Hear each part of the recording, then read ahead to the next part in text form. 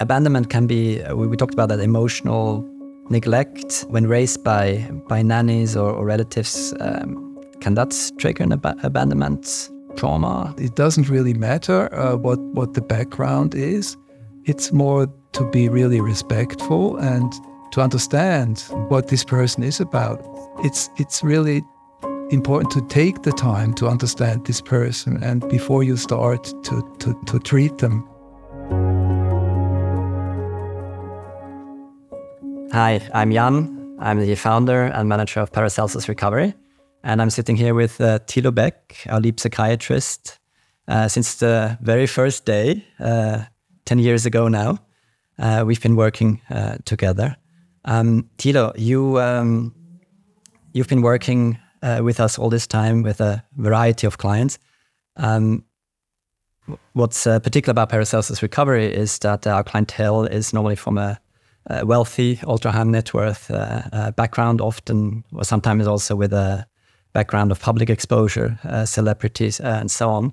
And let's call it your other jobs. The work you do is at a non-profit organization where you're also a lead psychiatrist working with people from the other side of the socioeconomic spectrum. I think we both found that quite intriguing from the very beginning, from our initial conversations back then.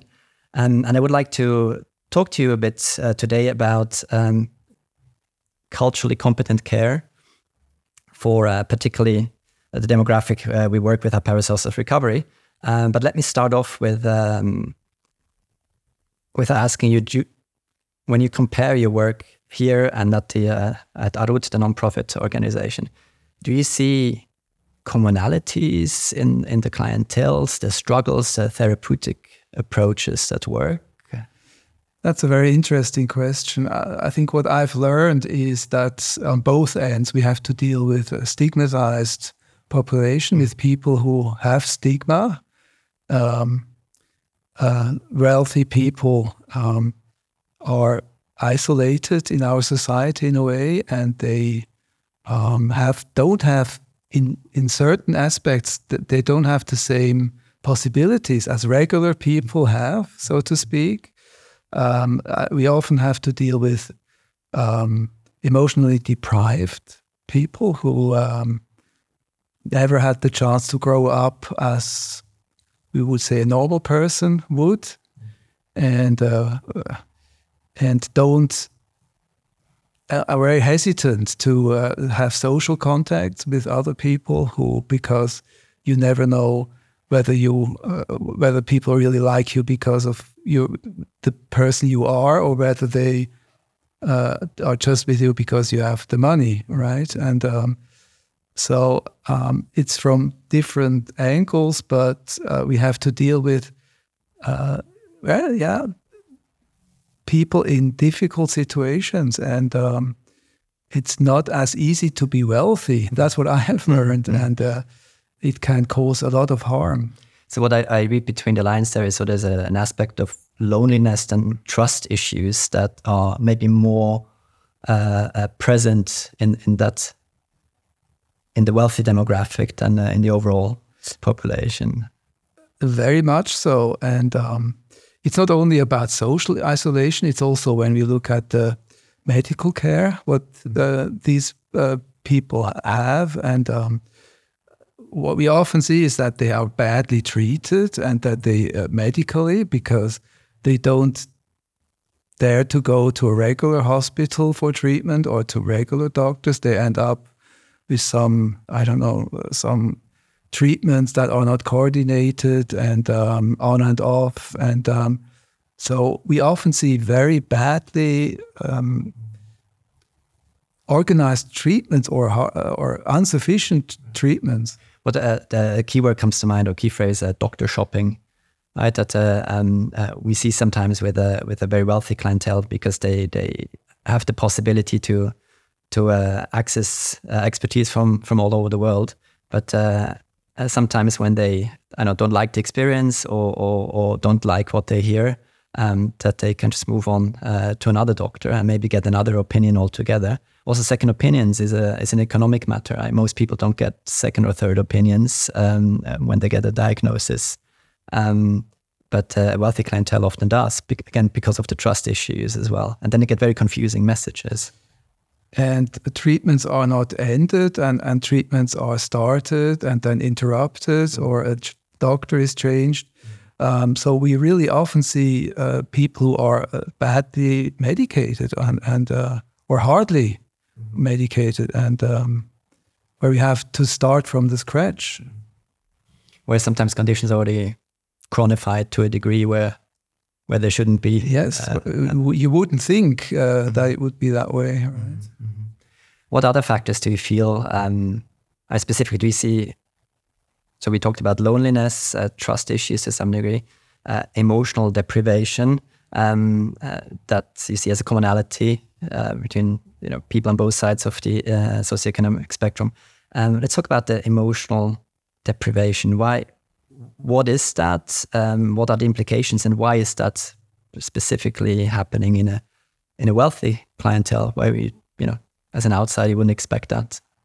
I think I see that on two levels. One level is so to speak, the founder generations who build wealth and often end up in an isolated situation afterwards because they are on the top of the pyramid and have trust issues there. And the other problem is then the following generations, the children of these founders or the second generation who grow up in difficult situations, frequently being left on their own, parents traveling, and they grow up with nannies managing their everything, and just never get the emotional support or the care, the emotional care they would deserve as children. Mm-hmm.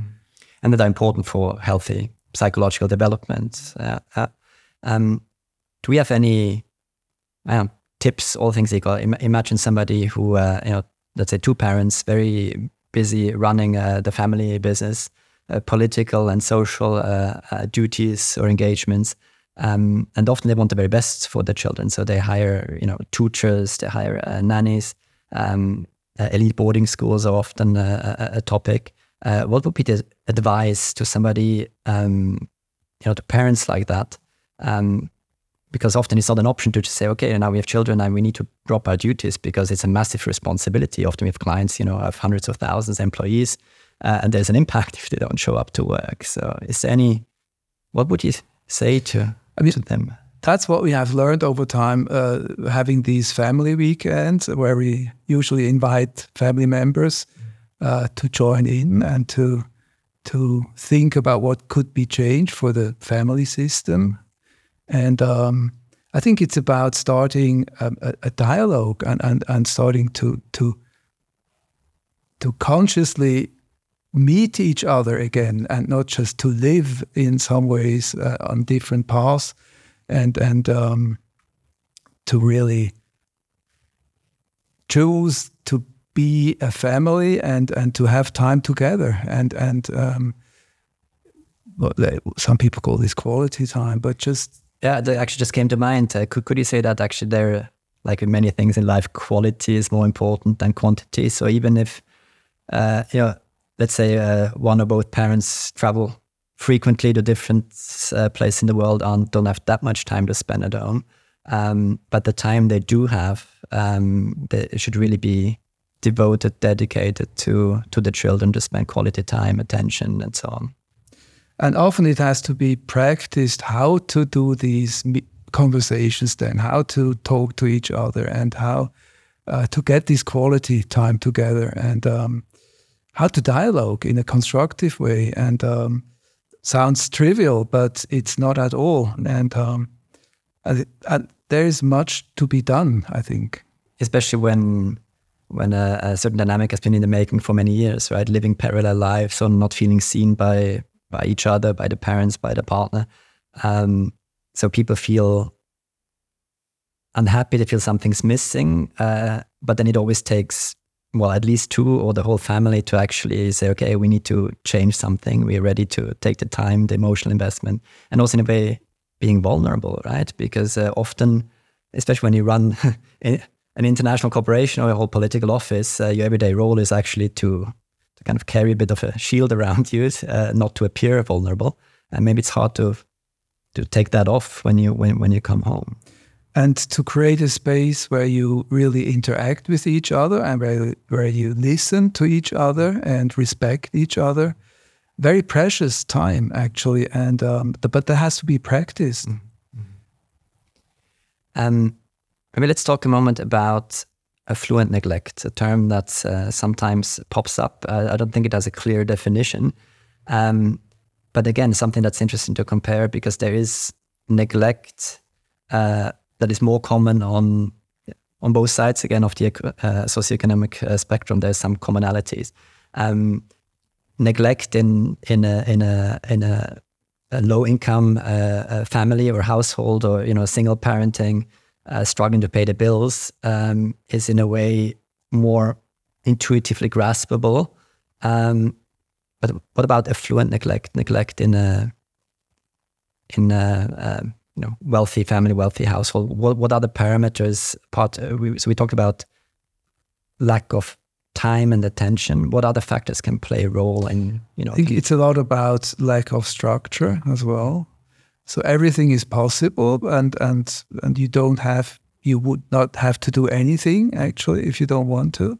And so we often see these people feeling lost and just not knowing what to do with their lives, because they don't have the direction and don't know for what values they should invest themselves, and because it's all left open in a way, and that's where we often work at to get sort of a direction into the life of these people. And I think what you're talking about is particularly for the next generations, growing up in a significant wealth. Sometimes there's a trust fund. Sometimes there's, not a clear, you don't have to work. And I think it's very natural for kids or teenagers, if they don't have to adhere to a structure, well, they don't. So you can get lost in that. And we know that how structure is, the importance of structure for mental health. Particularly mental health recovery. To find your own values, to find what you want to live for, and not to. I think there's a lot of pressure often from the parents, from the fathers, whoever is in charge in the family, and the second generation, they ask themselves, well, I don't want to become a copy of my parents. I want to go my own way, but what way would that be? I think we have a few interesting topics that we just scratch the surface on. So one is lack of structure, often because of economic possibilities, not a necessity, but then getting lost and not really having a purpose. Basically summarizing, having a reason to get out of bed in the morning, right? And then looking forward to the day. Purpose, we know, is super important. And then you have possibly the opposite, and we see that too, is kind of the limiting factor. So the expectation of pressures from the previous generation, from the parents, kind of limiting factors with regards to the expectation that you follow in the footsteps, that you take over the helm of the family company at some point. So what should you study? Maybe you want to study art, but actually the parents want you to study economics or law. But also with regard to who you are approved to entangle with as friends or romantic partners.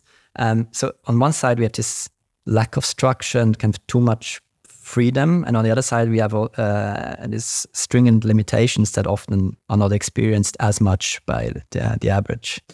Or overwhelming expectations from the first generation, from the parents, to what these children should do or what they should be able to do. Very scary, right? Yeah, absolutely paralyzing sometimes, and also then creating resistance and as a coping mechanism. Yes, and trying and saying no, this is not possible. I can't do that, or I don't want that. So Let's talk about that a little bit. So, because I'd always imagine when you grew up basically in the shadow of the achievements of your parents, and it's probably not always only in family business, but let's say you're the son or daughter of a world leader, head of state, or a successful famous entertainer. You will always be the son or daughter of so and so, and it takes more. It's more difficult to kind of feel like you're a person in your own right. And especially when then everybody says, "Oh, your father is so and so, or your mother, and all these achievements are praised." What does that do to your self-esteem as a kid, as a teenager? I think that it's difficult under these circumstances to develop sort of a feeling of self-worth in a way. So what's my strengths? What I'm good for? What am I as a person? And who am I? And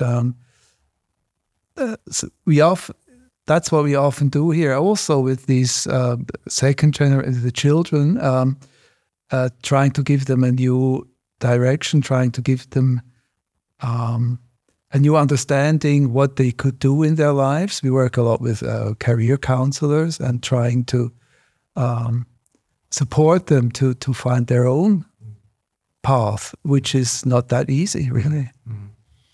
And then also, developing that is one thing, but then going back, they're still a part of a group, and often is kind of family dynasty, friends, advisors, family members, and so on. It must be really tough to kind of break through that from a self-esteem. It definitely feels overwhelming and difficult to break free of and to dare to go your own way, and that can be scary. So that overwhelming feeling. Let's talk a bit about how we see members of such families, how we see them coping in maybe not so healthy ways. That eventually leads them down, the path of seeking treatment or therapy. How do you deal with that when you're 10, 15 years old or coming of age, and you're always the son or daughter of? I think first of all, you feel the pressure, so to be as good or even better than the person you're compared with. And that creates a lot of pressure, and not to fail and to be perfect, right? And I think then the question is, how do people deal with pressure? And there's different ways to cope with that. Is that possibly a reason why, all things equal, we see more substance abuse issues in at both ends of the socioeconomic spectrum versus the general population? Is that definitely? I think substance use is a coping strategy, right? To either to feel better or to deal with overwhelming stress or other uncomfortable feelings or emotions or thoughts, and so we see that on both ends, for sure. Let's maybe jump a bit back and forward. But one particular thing I'd be interested in, and I've been asked a lot, is in many of these international, wealthy families, schooling is a big topic. Often with the best intentions, the parents want the kids to have a better education than they were able to enjoy themselves. And there's an offering of elite, academically, quite reputational boarding schools around the world. But what does it do? Again, all things equal, the different characters, but what are the risk factors? Let's say it that way. When a kid goes to a boarding school, and what difference does the age make? Because there used to be early boarding, which is now more and more not so popular anymore, I think. But still, it's what does it do to a 12-year-old, 14-year-old to be away from home? I wouldn't generalize that because that's a very individual thing. I've seen kids who really thrived and who benefited from this sort of additional input or and grew grew with it, and others who really suffered and got lost and didn't find their way there and just suffered. So there's no one size fits all when it comes to boarding. So it really definitely not. I think it's important to see how your child fares with it and whether they get along with this in this system. And so really some of them enjoy it and benefit from it. I reckon it can also be nice to step out a bit of certain family dynamics or a certain, exposed environment, into a bit your own world where you can actually develop your independent character. It can be enriched environment with important new inputs and learning fields. So I really wouldn't generalize that. But would you agree then that that it's important to maybe have a bit of a pre-assessment in a way to see if a kid could be particularly vulnerable to boarding school, and to particularly pay attention the first weeks or months how somebody is faring, to filter out somebody who would really possibly get damaged. It's good to check in regularly and to see how the kids are doing, and it's about how they feel at boarding school, but then again, what's also important is that they have the feeling that they can come back to a healthy family environment. So to avoid an experience of abandonment, I think that's crucial, right? I once heard about a concept called boarding school syndrome when I attended a lecture on mental health of boarding school kids, and the notion was a combination of abandonment trauma and imprisonment trauma, kind of limiting freedom, because some of these boarding schools can be quite structured. How good is the school, and what's the family sort of providing? I think if children know there's a family back home where I'm looking forward to come back to, and that who is waiting for me, and looking forward to me coming back. Big difference, right? And that helps a lot. And not feel like, kind of pushed away to a school, go away, you're kind of uncomfortable or you're a nuisance. And we're actually happy for you to be away. That can trigger an abandonment issues that can sometimes go through a lifetime as an adult. Absolutely. So abandonment can be, we talked about that, emotional neglect when raised by nannies or relatives. Can that trigger an abandonment trauma? Absolutely. Children who grow up in a family where they feel isolated and left alone, that is severe trauma. I think that's sort of prolonged trauma, chronic trauma, and that's what we afterwards see as complex trauma. Mm-hmm. With all the implications it has, right, on various mood disorders, self-medication, and so on, that we then clinically, therapeutically try to untangle, but it can often kind of be traced back to early childhood or generally to growing up experiences. In such difficult circumstances and challenging circumstances where children are not seen and heard by the family and grow up on their own, right? And when we talk about mental health and wealth, the intersection or the implications of significant wealth on mental health, there's a few other notions that we seem to come across regularly and people ask about. One of them is boredom. We talked about that a bit in a sense of lack of structure, but boredom maybe on a more meta level, what does significant wealth do? So if you can basically fulfill most of material wishes without having to, save for it, without feeling possibly guilty if you spend money on something and then, you just leave it on the side, you don't enjoy it. That can lead to significant boredom. It's like, what do I do with my life?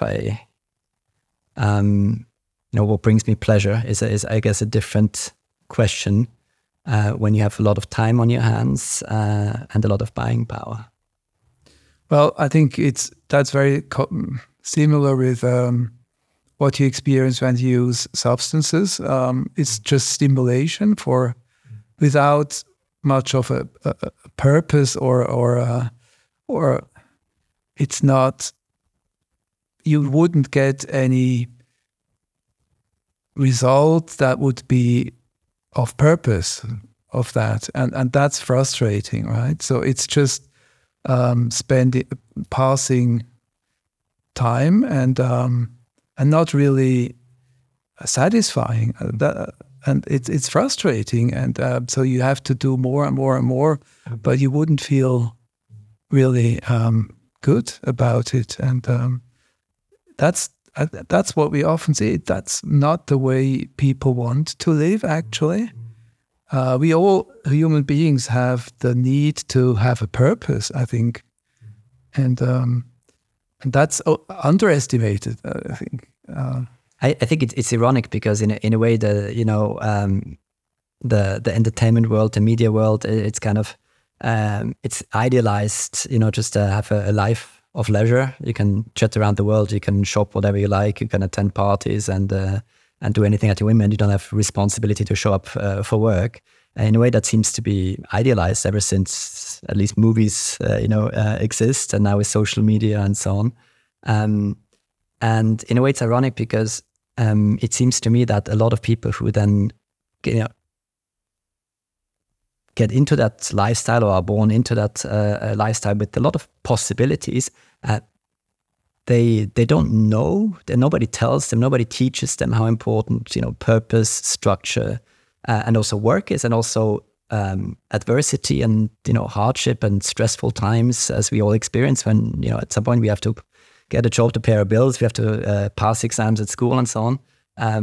That all forms us in a way, and when we see through a difficult period or event, then we feel fulfilled, we feel a sense of achievement. But it seems to be, is it human nature, or is it more kind of conditioning because of these movies and social media and so on, that if we're not told and we have the possibilities, we tend to just let things go because it brings us pleasure? What does it have to do with it? I think somehow it's an illusion we always carry with us, the thinking that paradise would be to be happy all the time and to have all needs fulfilled. But I think if you think about this is terribly boring. If it's always like perfect and you're always happy, what is life about then? We need to have this fluctuating moods, and that we need to have times where we feel better and others where we suffer maybe or go through hardship, and that's part of life. And life can't be just happen on the happy side. Mm-hmm. That would be terrible, I think. Mm-hmm. But intuitively, and I guess it comes a bit with life experience to be able to make that statement and feel it. Because intuitively, naturally, I think, and again, especially for younger people, that seeking of happiness and often confusion of happiness and pleasure and avoiding pain and discomfort seems to be kind of an intuitive way to go. Well, I think it's more avoiding the core or the essence of life, and trying to lead a life that doesn't come with challenges, and but then people, I think, realize quite quickly that there's something missing. we need to have challenges, and we need to have the opportunity to grow and to practice, to learn. And that only comes when we also challenge ourselves. And possibly in a way, ironically, it's because when somebody has a material privilege to seek such a lifestyle, and the problems come automatically, right? And that's why we see clients coming through our door, often from the outside or the out group, or people who are not living with that significant wealth. There's often a misconception that money buys happiness, and if you can afford everything, that's absolutely wonderful. When it is. Money is not the answer, and money is not the solution. It can be a problem on that way, I think. Let's talk about culturally competent care, or how, as clinicians, yourself as a psychiatrist, here we work with teams of psychologists, counselors, various people who help a client, a patient heal. In how far the specific, experience, modalities, mindset of the clinician matter in order to be able to really provide the best possible care for that demographic? Question short, can any trained clinician equally provide the best possible care for anybody from anywhere on the socioeconomic spectrum, or do we need specific know-how or approaches, insights, experience with a wealthy clientele? I think experience helps to know the environments that these people live in, and to understand the challenges and the problems that might come up with it, to know what they are talking about and where they're coming from. That helps. But I think most important is to be open and to be open and to understand what client we have to work with here, and whether this is from the super wealthy spectrum or from the other side. I don't think that makes much of a difference. It's about understanding the individual you're working with at the moment, and only intervene then when you really know what this person is about, and to have a bond with this person, and to know together what you want to work on. And I think for this process, it doesn't really matter what the background is. It's more to be really respectful and to be truly interested and to understand what this person is about. Sounds trivial, but I think in psychotherapy, often therapists treat sort of have this one-size-fits-all approach, that they think, I have a method and I work with this method, and the client has to fit into the method in a way. And that's what we have learned here. We really try to design the treatment for every individual client anew, and sort of use different methods, different parts from various methods, put them together, and according to the needs of the individual client. So it's really important to take the time to understand this person, and before you start to treat them. To understand not just their psyche, but also their reality, their understanding of reality, which includes dynamics in the family, their environment, their view of themselves. Right. To get the whole picture, and only then you can plan interventions or come up with suggestions for therapy. We started out by you saying that it's a stigmatized population in a way. So stigma often comes with shame, and do we see with a wealthy clientele, is that a particular issue, or is it with like with everybody else? And I'm asking particularly because for some exposed individuals or families, it can have reputational consequences if they or a family member struggles emotionally, or more significant consequences than you might have from somebody on the other side of the socioeconomic spectrum. I think the stigma is more the pressure you feel to fulfill a role. You might doubt yourself whether you might be fit to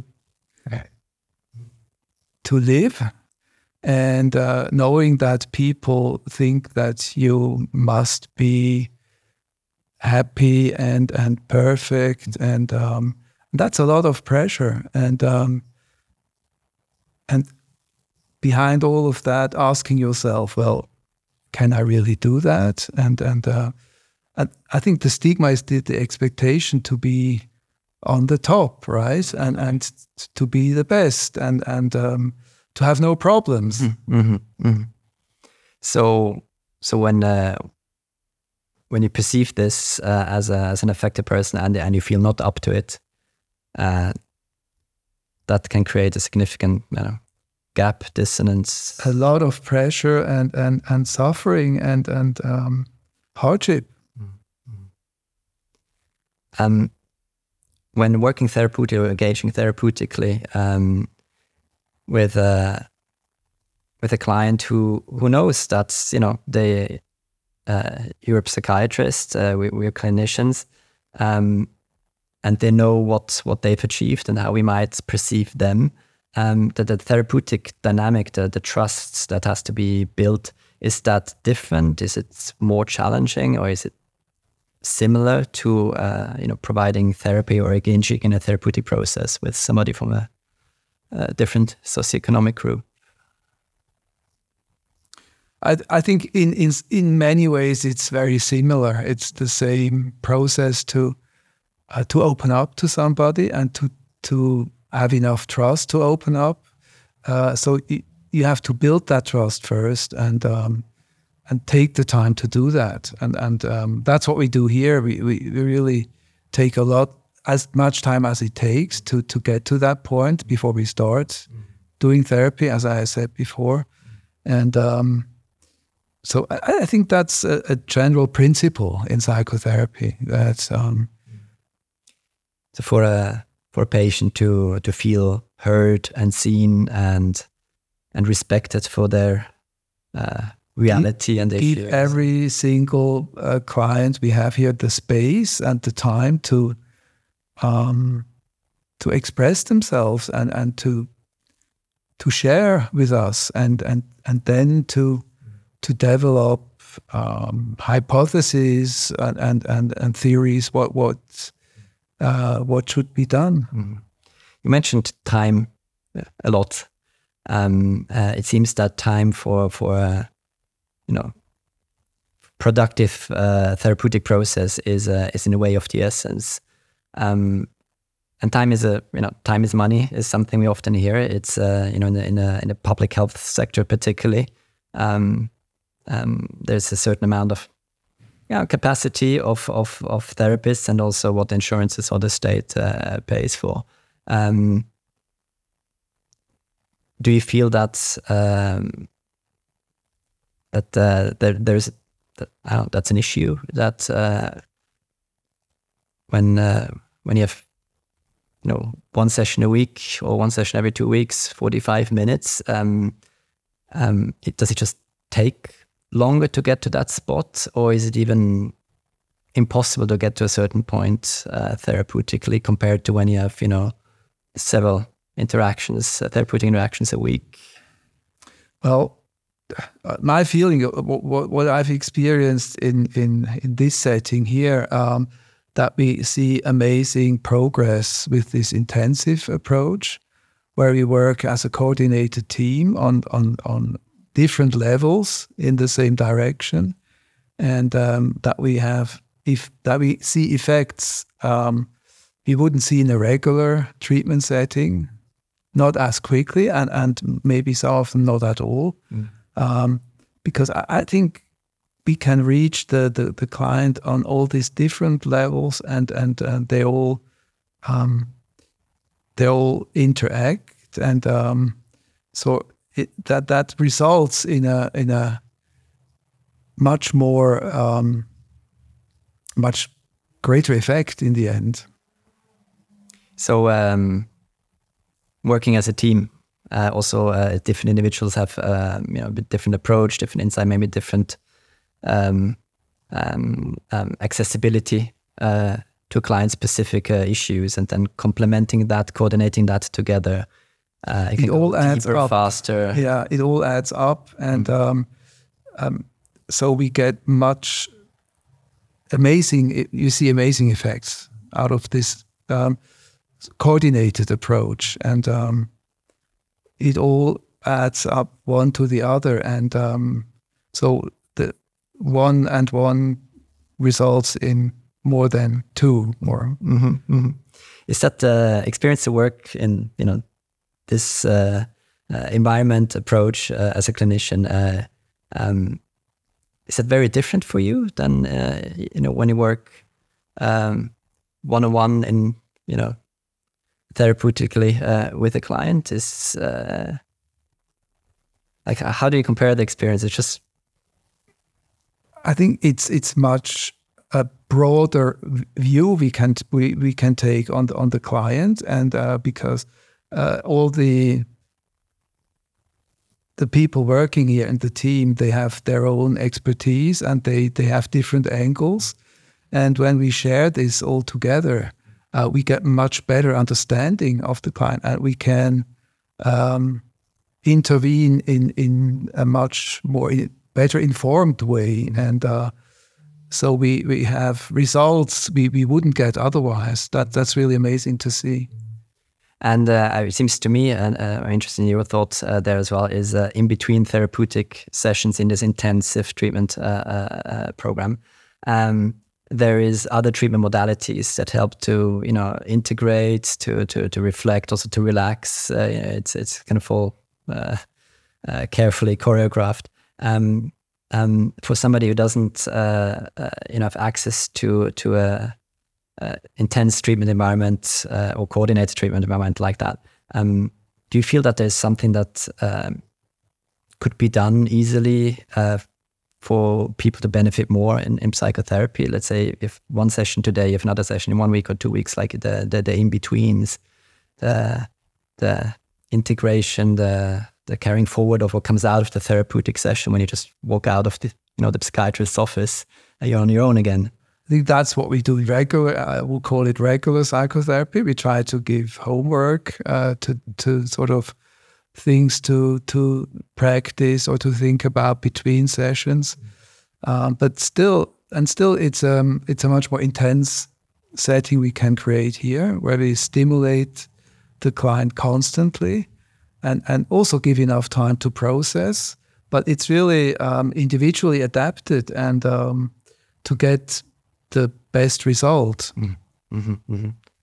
It's I just imagine if somebody engages in psychotherapy or seeks psychotherapy, they're not in a good place, at least initially. And when then on your own and you get homework and you should practice, but you feel really down and don't have the energy, it's much harder than if you have somebody who just kind of tries to motivate you, or if you have a structured program, or a setting that holds. And I think that's what we see here, and the feedback we get from the clients, that they really feel at home, and it's like being in a family, and they feel cared for, and that creates the environment where people can learn and grow.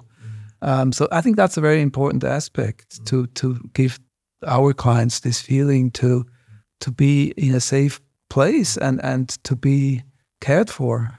Especially in those first weeks of any treatment, that can be quite painful and tiresome. So feeling left alone in between therapeutic sessions can be quite tough. Yeah, absolutely. And so that's really one of the key points, I think, of this treatment approach, that we use every single moment to support the client on his or her journey, and are able to adapt the treatment and use every single second for this purpose.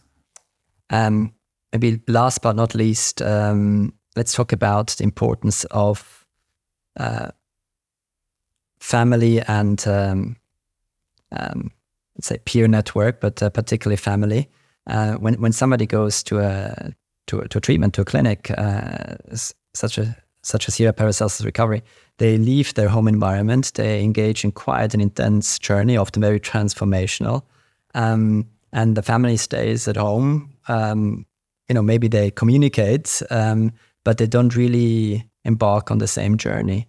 What are the risks, for when a client goes back home?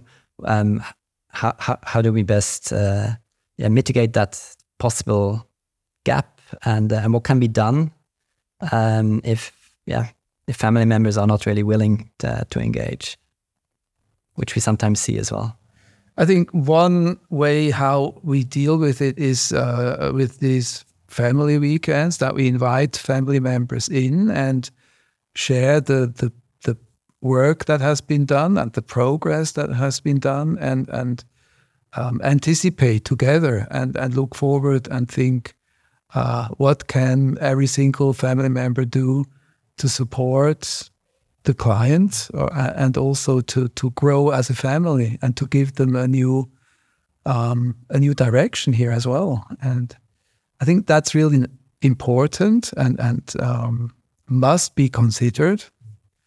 That's why we also offer aftercare to sort of support this process after end of the program, to send somebody home with the client to help to... Yeah, that integration can be almost as important as the treatment experience itself, right? Otherwise, the progress might be challenged, or and frustrating, because it's not supported back home, right? So that support from back home. So part of it probably comes from not understanding what's going on, or the journey a family member has been on, and we can mitigate that by involving them with educational work, with family therapy, and so on. But sometimes we also see clients who come from a more dysfunctional family, where a lot of the family dynamics and problems are projected onto one individual, and it's difficult to engage the family on a, let's say, productive level for that patient's return home. What do we do then when we realize that there's only so far we can get with the family? First of all, we try to get the family on board and to make it their mutual journey. And if this doesn't work, then I think we have to strategize with the client how they can go on their own journey and have their own life, and care for themselves, and without the support of the family in that way, and how to draw boundaries as well, and to protect themselves, so to speak. That's we're running out of time soon, but you mentioned boundaries, so one thing I would like to touch upon: how do you hold boundaries if your father is, this uber successful, powerful, sometimes very dominant figure, and you financially depend on them, your family name, your reputation, everything is kind of dependent or entangled with the patriarch? That's something we sometimes see. What do we advise to somebody with regard to boundaries? I think there's not much you can advise in that way. It's about growing into another role, and that takes time as well. And to learn that you yourself are a valuable person, and to develop self-compassion and to be proud of yourself as the person you are, and totally realizing that you will never be the same success as your father might be, but still be proud of yourself. Or maybe realizing that success is relative, right? It doesn't necessarily make you happier or better person if you achieve the same material or career success, but that it's very individual, and to find that your own purpose. And to be proud of that, and to say, well, I might be not the same, I might not go the same way as my father or my mother did, but my way is still valuable. It's not less valuable. No. Yeah, I think that's very important. Yeah, self-compassion, self-respect, which also translates into self-esteem. And then, based on that, one can nurture purpose very much. Well, thank you, Thilo. That was a very interesting exchange. Okay, thank you for having me. And it was interesting to discuss.